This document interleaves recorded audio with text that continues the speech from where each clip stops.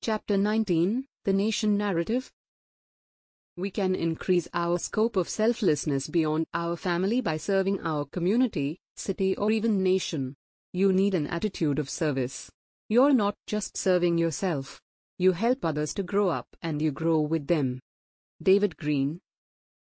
We zigzagged in the traffic, using all our knowledge of the city to get to the hospital via back roads. It is incredible how much you miss when you just stick to the beaten path.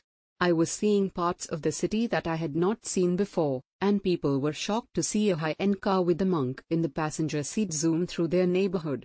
The roar of the engine was deafening to the city folk dwelling in these parts who were carrying out their daily duties of congregating and drinking chai. To us, however, the roar meant that we would get to Lalita sooner.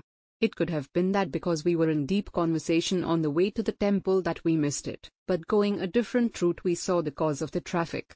Mumbai had ground to a halt because of the flames that were engulfing a building. Billowing smoke formed spirals in the sky as it rose from the top of the three-story apartment. It was a terrifying sight. Traffic built up around the scene as people stopped and stared, and the police tried their best to divert both. The red lights of fire engines lined the streets, and we even saw some soldiers from the armed forces there to assist them. My attention fell upon two men, one a firefighter and another a soldier, who were working hand in hand to grab one of the long hoses from the fire engines. They both ran with it together and stood right next to the blaze trying to defeat it. In times of calamity, teamwork makes all the difference. People must come together. The sacrifice these men were making reminded me of another man from the Indian Army, my friend, Brigadier Sunil Kumar Envy. When he was telling me his story, he choked up. And since it wasn't common for a man from the army to get emotional, I had asked him, "What's wrong?" Though he said nothing, I guessed he was simply expressing the love he felt for his men as they bravely served their country. I marveled at how widening your circle of influence to help your community and nation is more fulfilling than just helping your family. Sunil Kumar's stories offer the perfect examples of how this works.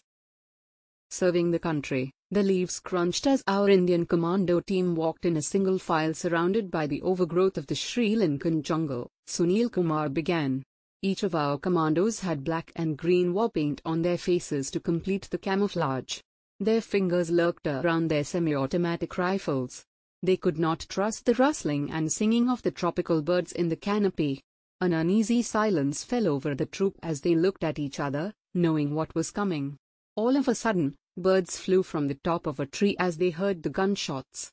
It was the Liberation Tigers of Tamil Arm attacking our Indian peacekeeping force. AK-47 bullets from the Tamil Tigers clawed into our ambushed task force. We lay flat on the ground in defense and, following the echoes of the storm of bullets, fired eastwards. Most of our men escaped. We weren't sure how many were left, Sunil continued. It was 1988, and technology was not as advanced as it is today. It would take some time to find out how many casualties there were across the jungle floor. We got a crackling call to our unit that one of our commandos was critically injured and had to be evacuated. Where was he exactly? We didn't know. How badly was he injured? We didn't know. How many men were around him? You see the picture of uncertainty developing. However, we were called in to help and rescue him. We started our treacherous trek towards him. On our journey, we saw the footprints of the men who had gone through the jungle before us. The long, winding path followed a freshwater stream, taking us through unfamiliar territory. We reached the site quicker than we'd expected. I suppose when you know someone is in danger, you work harder to help them. We could still hear gunshots in the distance, but we reached our man relatively unharmed, Kumar added. Even before seeing the soldier, you could smell the wretched stench of blood and flesh. He was so badly injured that some of his internal organs had fallen out through the deep cuts in his body.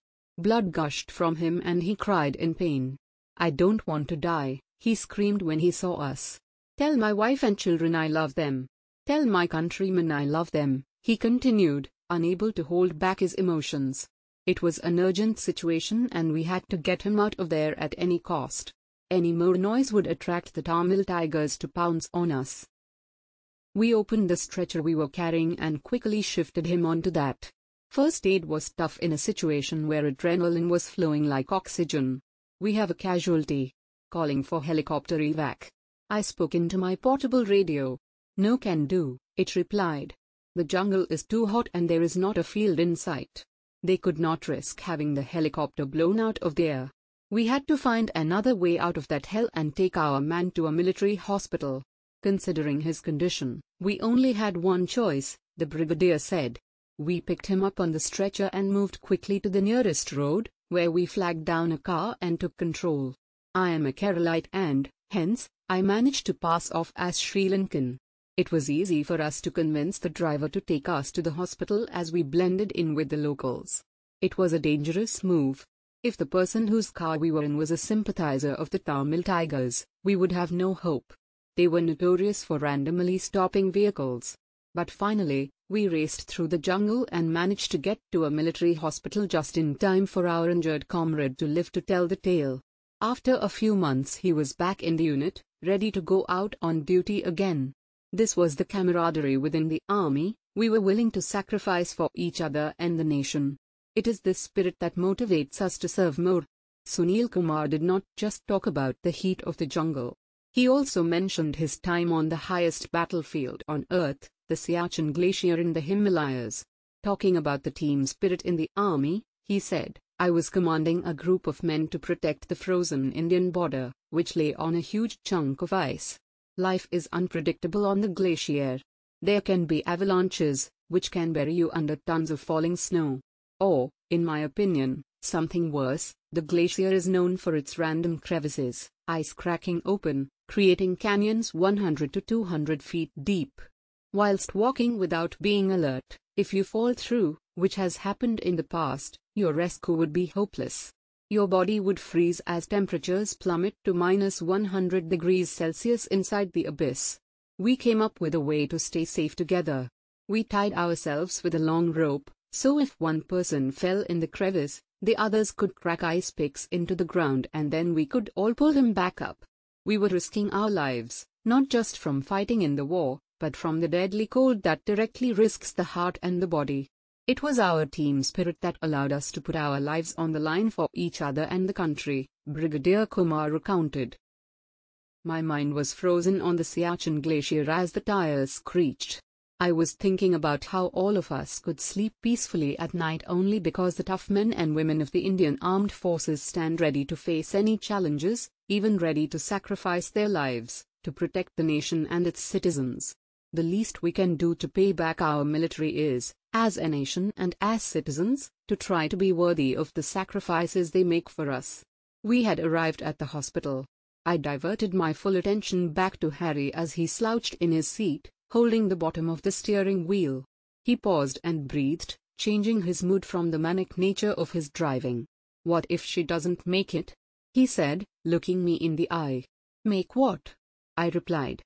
"What if she is taken away from me?" he cried.